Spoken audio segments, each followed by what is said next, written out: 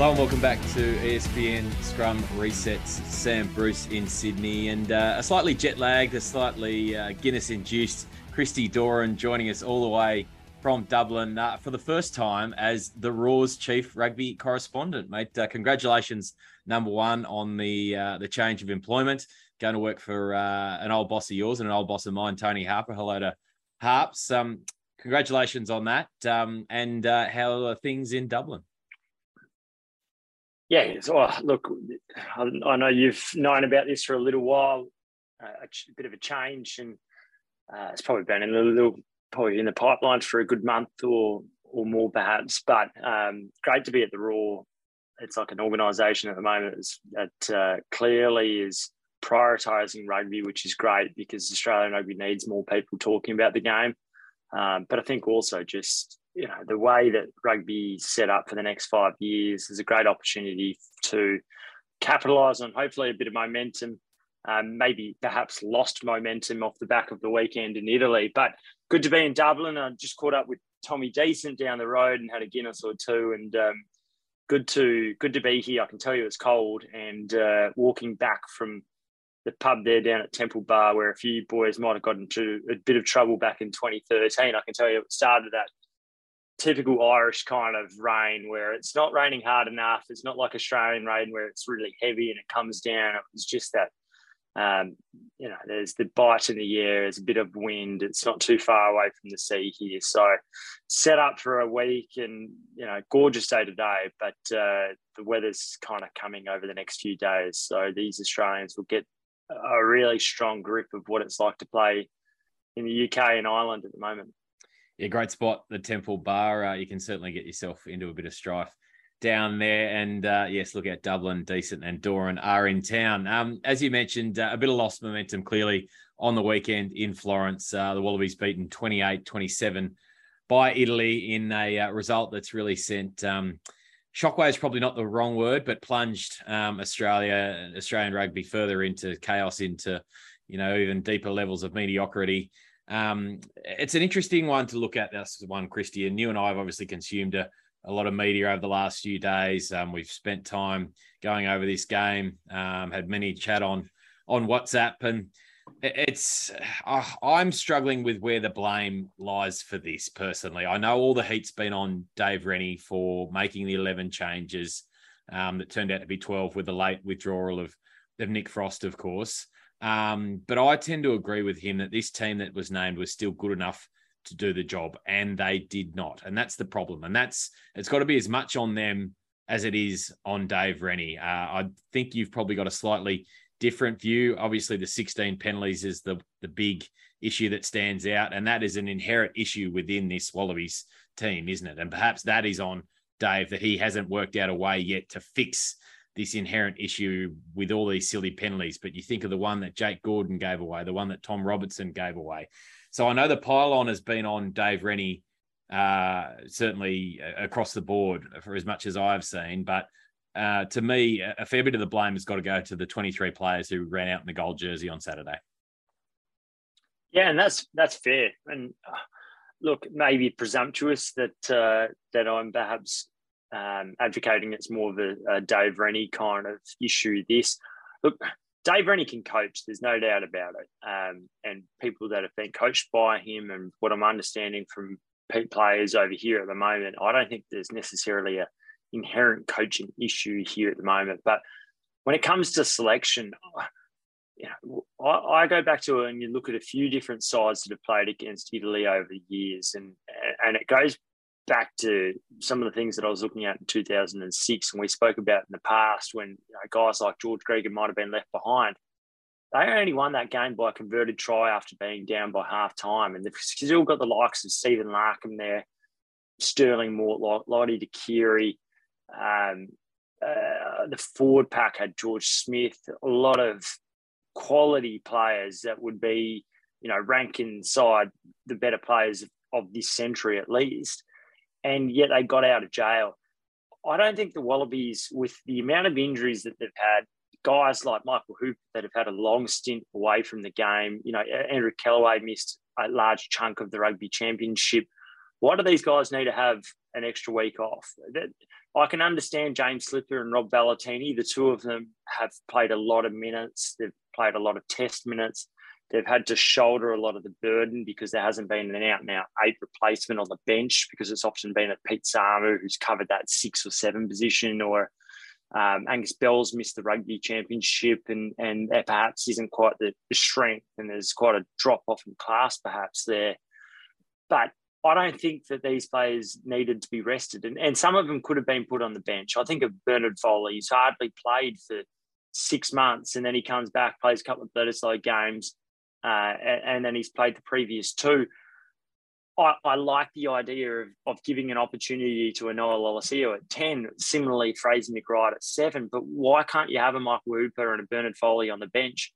The experience there, the composure, when you look around the trenches and you go, something's going wrong here, who do you turn to? And you want to have some experience there. I didn't think there was enough experience coming on, and that was a huge concern. And I didn't see it as a surprise. And I had a drink before, and I arrived in London on Saturday morning and wasn't covering the game live, which is a very rare thing, probably the first time in many, many years that's occurred. And I caught up with different journalists from England before the game at Twickenham. I said to them, I think the Wallabies dead set can lose this. Like, I know you guys are taking for granted. I think England is going to smash Japan. I think they're going to make a statement. But Australia's playing a side pretty much ranked, I think, lower than Japan. 12th they were, yeah. There wasn't, so there's no confidence there whatsoever that these guys could have won. And I agree, just, before going back to you there to see what you have to say, but penalties, discipline, that is a thing that needs to be really come down hard at. And I think particularly, I've heard from a few different people that only recently has it become apparent that things need to be corrected. Proper technique needs to be corrected at training sessions. It hasn't necessarily come down with an iron fist until only recently.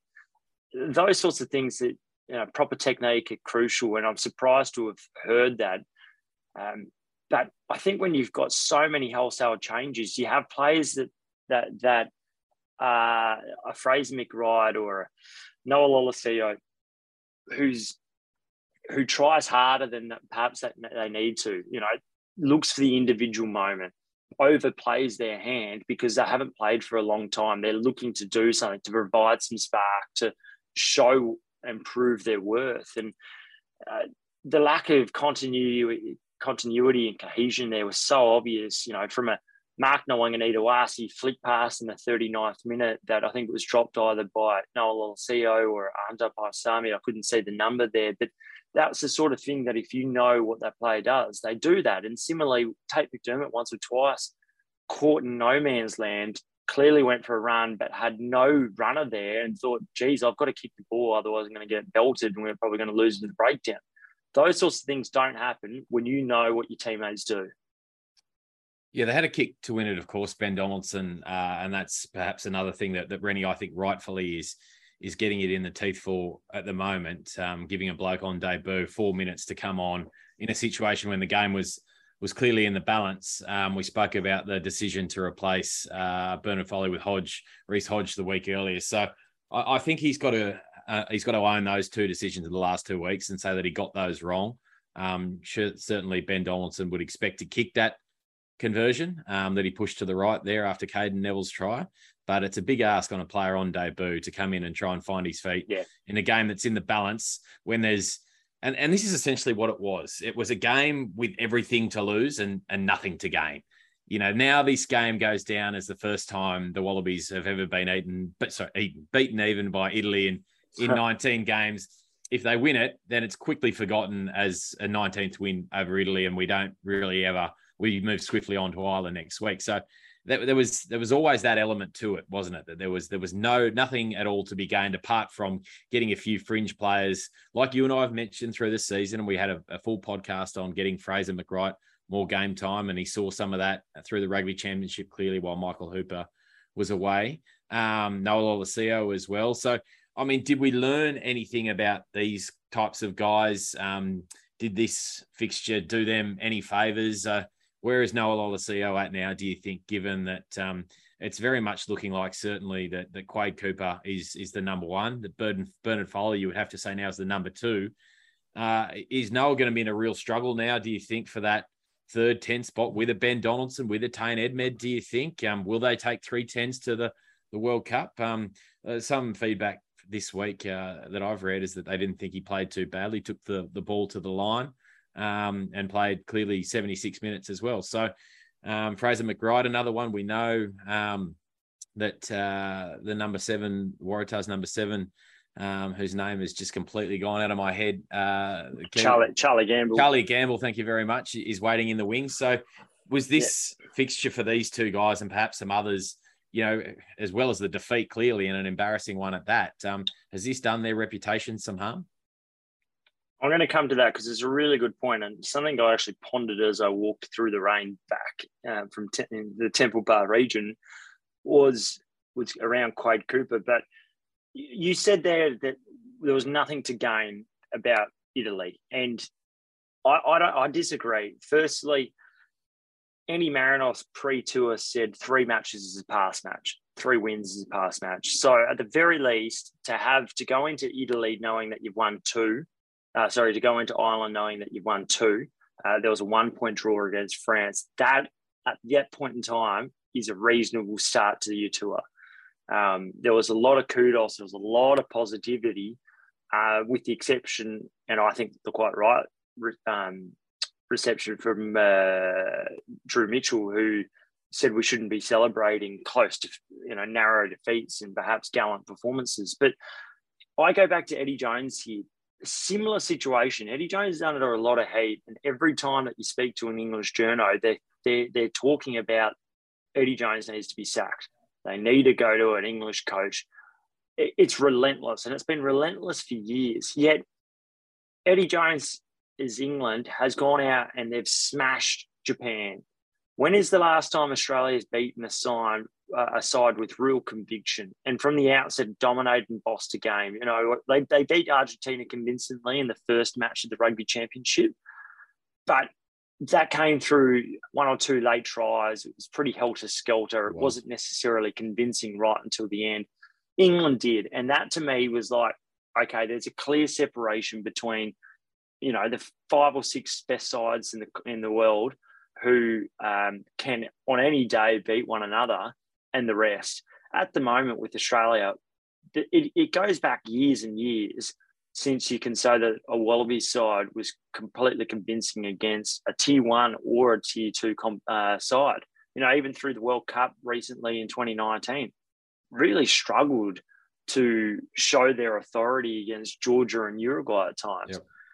Yep. To answer your question regarding the players, Noah Lolesio, Fraser McBride, who stood up, I thought Mark Nawaqanitawase stood up. I think defensively was outstanding, showed glimpses of what he can do in attack. I would have loved to have seen Ben Donaldson be able to hit the mark there for Mark Nawaqanitawase on the wing, and that perhaps might have been the match sealer there. Right idea, and I like to see that. Someone that has, I'm going to say the balls to do that, because they were practicing that this afternoon all day long. And you look at a guy like the specimen that he has, he's got legs like Israel Folau, soars through the air. He's a guy that stocks went up. Fraser McBride and Pete Samu, the balance of those two at 7 and 8 never seemed right for me. You can't play the two of them in the same side. Neither of them have enough size to have the two of them together. And it's probably why you won't ever see Michael Hooper and Pete Samu really in that side either. As for Noah Lolesio, I thought what Quade Cooper does, and it's, he's approaching potentially a 4th World Cup, is he controls a game, doesn't he? He has the tempo. He knows when to pull the trigger now. There's a poise. Defenders hold off him. You don't see that with Noah Lolesio at the moment. It's all helter-skelter, and you never know whether or not he's going to run, pass, kick. It doesn't seem like he's got time up his sleeve, and that's always been a great indicator of great playmakers. Do they have time? Quade Cooper is so important to this Wallaby side now going forward, and I think more so than ever, and it's becoming more apparent than ever before, that he's a guy more so, I think, than Bernard Foley that has time. We've always known he's got the skills, but he's now developed the poise, and he's finally probably learnt to how to play a game without his blistering sidestep that he used to just cut defenders in half. I think that if Quade Cooper is in the side, this Wallabies team is capable of anything. But Bernard Foley's a good player, a good second choice at the moment. But a lot rests, I think, on Quade Cooper going back. I don't think they'll take 3 playmakers, specialist 10s to the World Cup. Two at most, and they'll have Reece Hodge there as the third 10, and he might play against a side, not like Georgia potentially the first test, but that final test against Uruguay. He may play that, or they might go 40 minutes. But I can't see how you get 3 10s. And given that Dave Rennie's been so indecisive about his 9s, it's more likely, I think, that he'll push for 3 specialist 9s, 2 10s with Reece Hodge capable of jumping in. And you never know, if Kurtley Beale manages to have a strong season, he can cover 10, 15, 12. And I think he's the only player in the Wallabies and Australian rugby at the moment that can cover 10, 12, and 15. And when you look at a bench configuration, that to me really shines out. I wonder, will Ben Donaldson get a crack against Wales? Do you think now? We know Bernard Foley's only available this week before returning to Japan, so clearly one to keep an eye on in 2 weeks. Now, we're expecting that the Giteau law will change next year, that whether it goes to open slather or suddenly goes from 3 to 5 players, we're not just sure. But another player who's clearly going to come into those calculations, and I thought was, along with Nwanga Nitawasi, the Wallabies' best, was Will Skelton in midfield. And you and I have been on and on about this for, this time last year, again, earlier this year. And certainly, I think finally we saw how the Wallabies can use him with great effect. Rumbling forward in midfield off lineouts, taking him out of the lineout and hitting him up in that kind of midfield role that Grace Hamilton, probably the best example of it in recent times there for the Wallaroos during the World Cup, was busy around the edges. And every time he looked like he was at least bending the line. I think it was a match high 10 runs. And that's exactly what you want from a guy like Will Skelton. You want him to be that momentum builder for you, to get you on the front foot, to have that defensive line at least backtracking 1 or 2 steps, because the Wallabies, as we know, are struggling so much at the breakdown at the moment. And again, that was subpar with the Italian back rowers having a field day. So if it does remain at 3, Christy, who's going to be the odd man out there? Not that we think it will, but putting on the spot here, is Will Skelton still that number 4 there behind a Karevi, a Korobedi, and a Cooper? Can you afford to pick 3 backs as your 3 overseas players? It's a tough call, even though we think this situation will change. Yeah, if you're doing a 3 at the moment, I think the Wallabies haven't had the luxury, and Dave Rennie hasn't had the luxury of seeing what Isaac Rodda can do. And I think he's crucial to this side because he's a guy that's great at particularly hitting rucks. Really good in the line out, pretty good in the ruck, in the maul, but very good at the ruck and hitting them consistently. If he comes back, it changes a little bit, I think. I think they can go for, they'll take a Darcy Swain potentially on the bench. But I think you're right. Will Skelton's got a power element that no one else in Australian rugby can offer at the moment. There's not a single lock in Australia currently that can have the damaging impact that Will Skelton offers. And you compare it to guys like Brodie Retallick or Jaeger or Eden Metzabeth. I don't, and the Irish second rollers have a strong, powerful, robust runners, and we'll get a good glimpse of that this weekend too. I think he's important. I thought he was used pretty well, and we saw what he can do to get across the advantage line. But I thought it was too predictable at the same time off line outs. It was, we knew what was happening. I'd like to just see him pick up the ball, at times and just run and play a little bit tighter. I think it's a bit, we saw a lot of Jake Gordon missing the first guy on either side and skipping out, and it's too predictable, I think, for defences. They know what's coming. They're not playing tight enough. I don't think the Australian rugby side. They don't manipulate the defence left and right. We're going to get another good glimpse of what the Irish do, because they do that exquisitely, playing both ways and sucking in defence and then being able to use the ball. The Wallabies still don't often earn the right to go wide, and it's been something, one of the things that Tim Hoare often talks about is having, earning the right to go wide. But yes, to answer your question though, I also think that it won't be 3 next year. I think it might not necessarily be open slather, but I can see as many as 5 coming into the picture, and maybe that is both a Rory Arnold and a Will Skelton and the 3 backs that we named. We still don't know whether or not Cooper and Samu Kerevi will come back and completely be recovered, whether or not you would even take either both of them at 80% or 85%. Well, it's got to be a risk, hasn't it? Has to be a risk. And you look at the other guys like Matt Phillip and Rob Leota, these guys will be super short of a gallop because they're going to pretty much miss the entire Super Rugby season. It's really difficult to see those two particularly making it.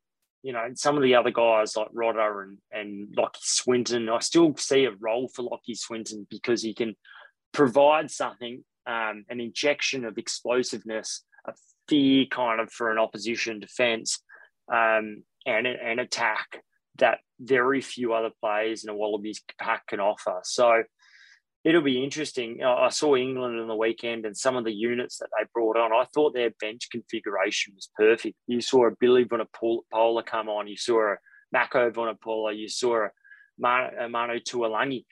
The amount of size that they brought on I was sitting next to Craig McRae, the Collingwood AFL coach, and he was blown away by the size, not just those guys, but also Freddie Stewart at fullback, who had a great game.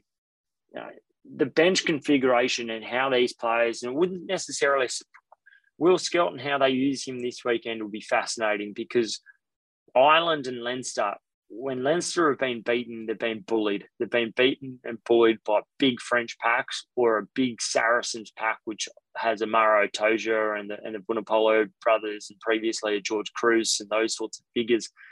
That's a way that the Wallabies can get up, and that this Irish side is being really confrontational in the forward pack and dominating that space, and particularly the set piece. But if they don't do that, you're going to see guys like a Josh Van der Flair and their amazing back row with the Peter O'Manis of the world just absolutely stifle anything that they try to offer.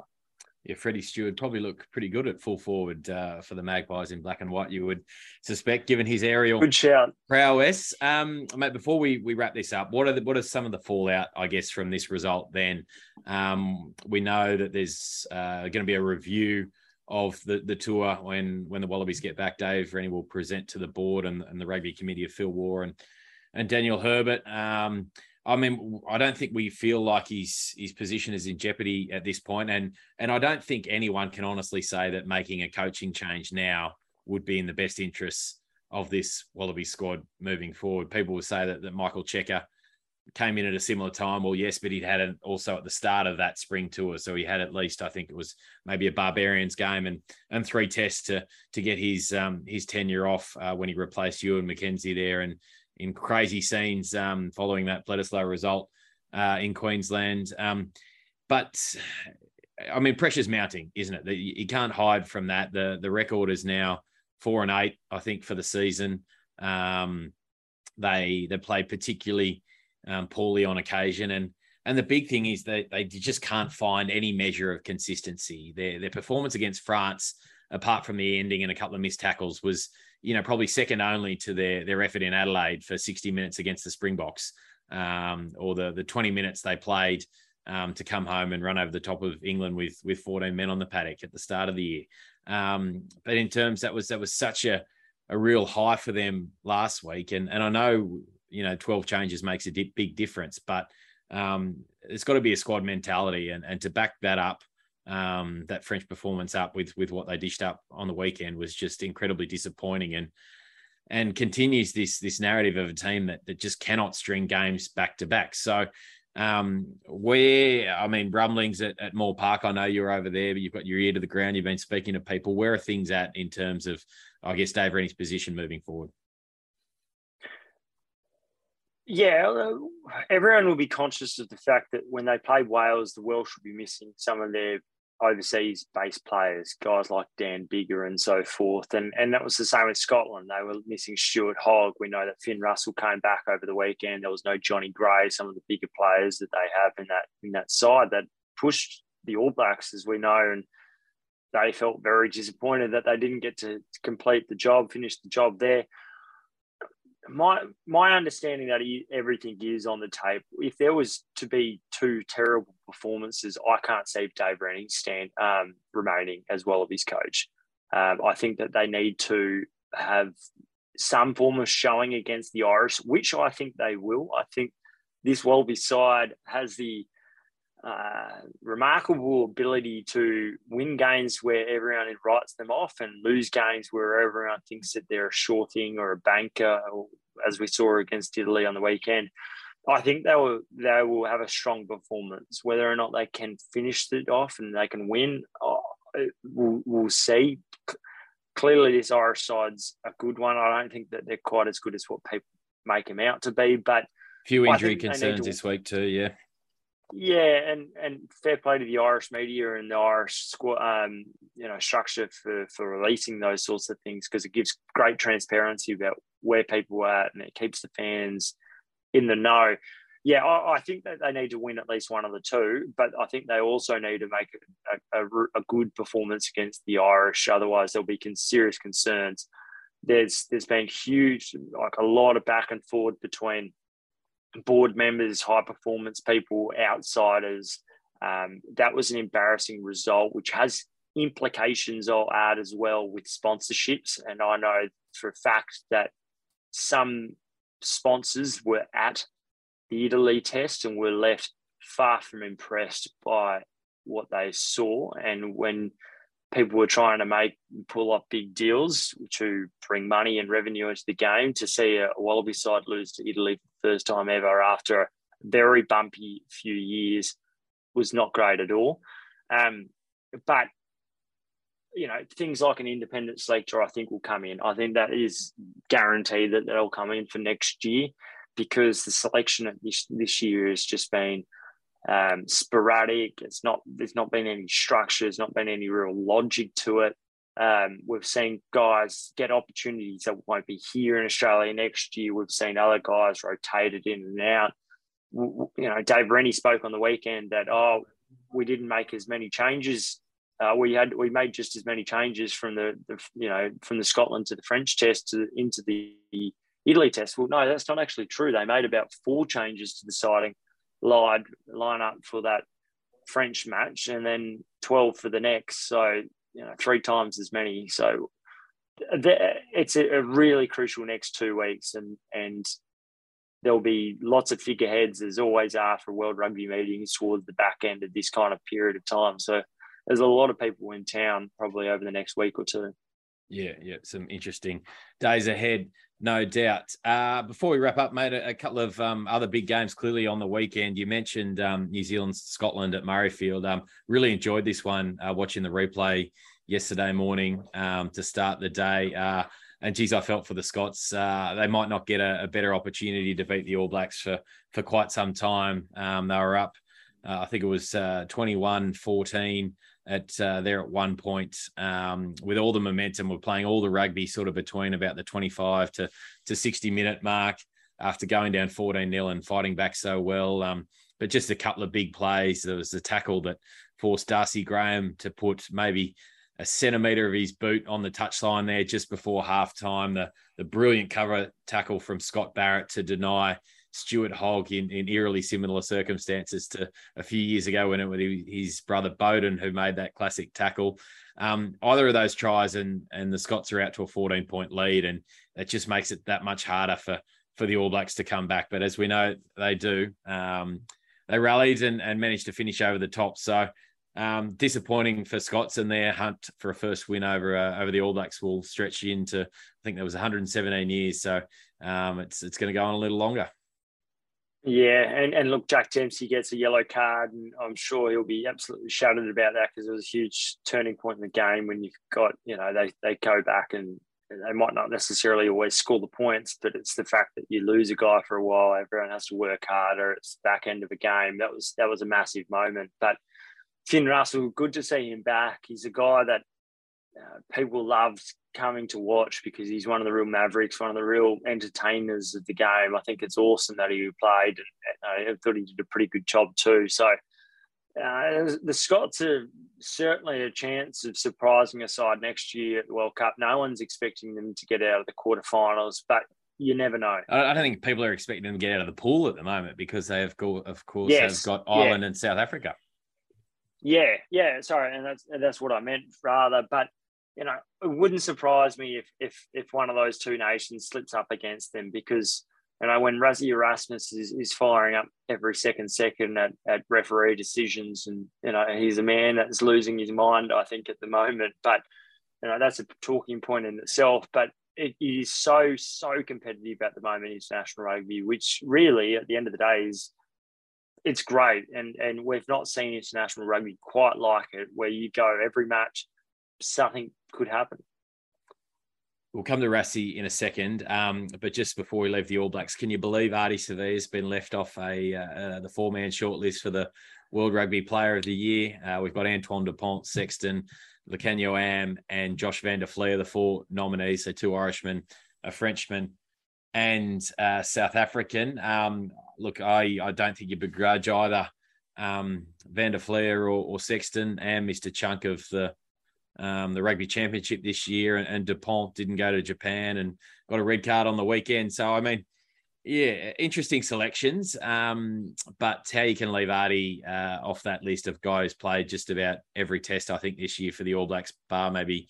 I think he missed the first Bledisloe with the birth of his child, and maybe one on this tour as well. So, but in terms of a guy who is consistently performing week in, week out, and usually among the top three All Blacks, if not the best on the paddock every game, I find that mind-boggling.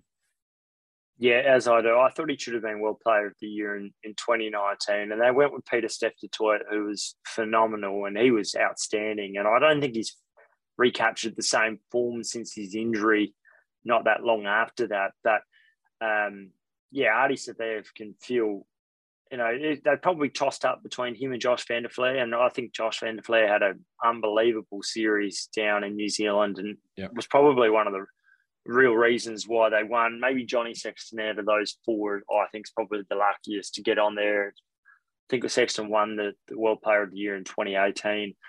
And it was interesting then you mentioned Antoine Dupont. It wouldn't surprise me if he gets it. But that was the first yellow or red card that France has dished up this year, and that's extraordinary. You compare that to Australia, and they've had 12. Yeah. So it tells you, I think, everything you need to know. The French, who Dave Rennie considers the best side in the world, to an Australian side, which has now dropped to 9th in the world.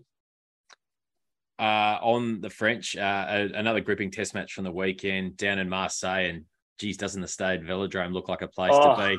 This time next year, it was absolutely rocking. 60,000, I think, there. The quarterfinals, two of the quarterfinals will be there, along with the Stade de France in Paris, of course, and they've got, I think, 3 or 4 other games through the pool stage, clearly. But the place was heaving. It was a dramatic opening, obviously, with Pieter-Steph du Toit, that man you just mentioned, getting a red card for a headbutt, albeit with potentially a little bit of an assist from Quagga Smith. And then Dupont, as I mentioned, got a red card for a dangerous aerial collision, almost exactly the same as Kurtley Arunza on Beauden Barrett during the Rugby Championship, in the way that he collected him and how both players came down. Plenty of talking points in this one, but the biggest post-match script has clearly been Rassie Erasmus. I'm going to call it carrying on now, because it's hit the point of being just completely ridiculous for me. These clips that he's putting out on social media, on Twitter.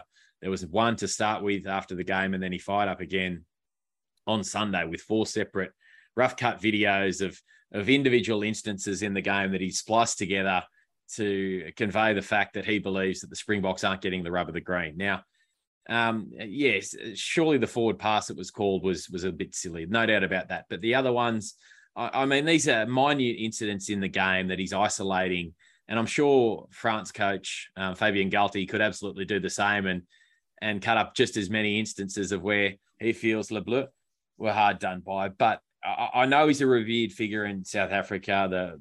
The documentary that's done the rounds now has probably only added to that.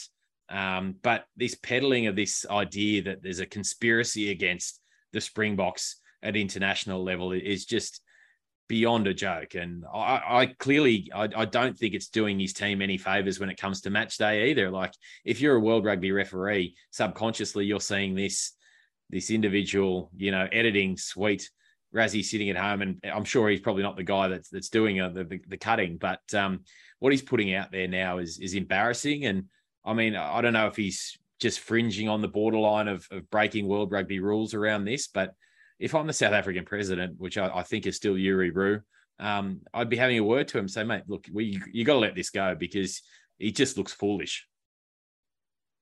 Sammy, I completely agree, and I don't think I could have said it any better, really. This is complete and utter blight on the game, and World Rugby needs to stamp it out immediately. I think if there was a single other coach in the world, that World Rugby would have come out giving them warnings. And we've seen that over the years, from Eddie Jones to Dave Rennie. Coaches aren't allowed to question the integrity of the coaches, of the referees. And we've seen, we see players get disciplined for back chat. We see players not be able to say things. Why have we got a coach coming out and questioning every single minute, as you called it, minute decision on the field? These are things that can get clipped up left, right, and centre. There's probably a penalty that can be found at every second ruck. What it does for the game is a terrible image. It goes down the rugby league route, and I know that rugby league's only really watched in Australia and different parts of around neighbouring countries and small sections of France and England, but we shouldn't be going down this slippery slope, because it's a terrible look for the boys and the girls that are growing up and watching it, questioning it on a Saturday or Sunday. The adults questioning it. We don't want this filtering through to the game. It's one of the great things that when a player gets yellow carded or red carded, they cop it, they walk off the field. We've now got a coach who's taken matters in his own hands, gone completely and utterly rogue, and he's got to really shut up or get booted out, because there needs to be a head of his suspension, in my opinion, issued and dished out to Rassie Erasmus for what he's doing at the moment. And there are proper channels to do this sort of thing, aren't there? There is, you talk with the referees, boss. We think back to Jerome Garcer's decision in the Bledisloe, which you and I spoke about at length, and everyone in Australian rugby was blowing up, or certainly had an opinion about. But Dave Rennie took his thoughts, his concerns with World Rugby and got the response that, they probably didn't think that was the right call. So maybe it's this position that Rassie isn't actually the coach. So he doesn't go to the post-match presser. That's on Jacques Nienaber and the skipper, Siya Kolisi. So he just sits in the background and does this sort of thing. And, I completely agree. The World Rugby must act on this. They've already let it go on too far. And only, this is only feeding this South African narrative. And I'm sure we've got some Springboks supporters who listen to this podcast, and I'd love to get your feedback on how you feel about how Rassie is acting at the moment, whether you back him 100% and it's, the rest of the world that's got this wrong, or that you actually are embarrassed by what your director of rugby is putting up at the moment, because it's, to me, it's beyond the pale. Yeah, and you know what? He should be the coach. He should not be the director of rugby of South Africa, because he's the guy that can coach. The results have been completely and utterly inconsistent since Nienaber took over, and he's a lovely bloke that can talk, but at the end of the day, Rassie Erasmus is the heart and the soul of what this Springbok side is about. I feel that they won't progress past the semi-finals, potentially even quarterfinals, whilst Jacques Nienaber is still in charge. I'm going to put that out there now. I think that this side is one that reeks of questioning, and it's when we saw this with Michael Cheika at times through the latter stages of his coaching tenure with the Wallabies, when figures start questioning others and laying blame, and it always spells a disaster, because it's not taking proper accountability, and it filters through the entire squad.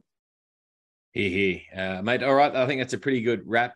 You're pretty weary. Better let you go and get some shut eye. What's on for the rest of the week? Obviously, a press conference heavy week ahead. Sneaking any little bit of sightseeing, or your first trip to Dublin? What are we talking? It's the first trip to Dublin in quite a few years, but it's a 7:30 a.m. start tomorrow, just south of Dublin here with Bernard Foley and Nick White. Going to be talking. We'll get to watch a bit of the training session in the middle part of the day, ducking over to the Irish press conferences. I believe Mack Hansen is going to be one of 4 Irish players up.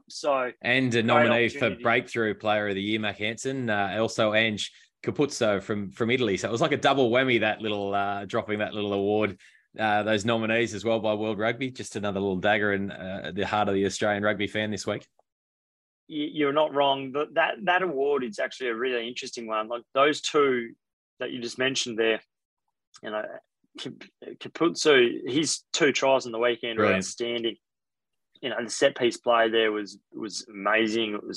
It was fluent, it was beautiful. But what he did against the Welsh back in the Six Nations was unbelievable. And if you can go back and watch it and you haven't seen it, do so, because it was sheer pace, and it was another instance, an example of a little guy who's just got pace and a beautiful running technique and a natural sense of how to find the try line. One of my favourite players of the year. I think it probably should get the try of the year, and I think it's almost the moment of the year, in my opinion, too. There you go. All right, mate. You have a fantastic week. We look forward to match day on Saturday, 7 a.m. Sunday morning, a much more respectable hour for us back here. We're all a little bit jealous of you. So, mate, have a great time, and we'll talk to you in 6-7 days' time. Yeah, looking forward to it. Big couple of weeks and high stakes rugby. So, looking forward to being here and reporting. So it's good to join. Thanks, everyone.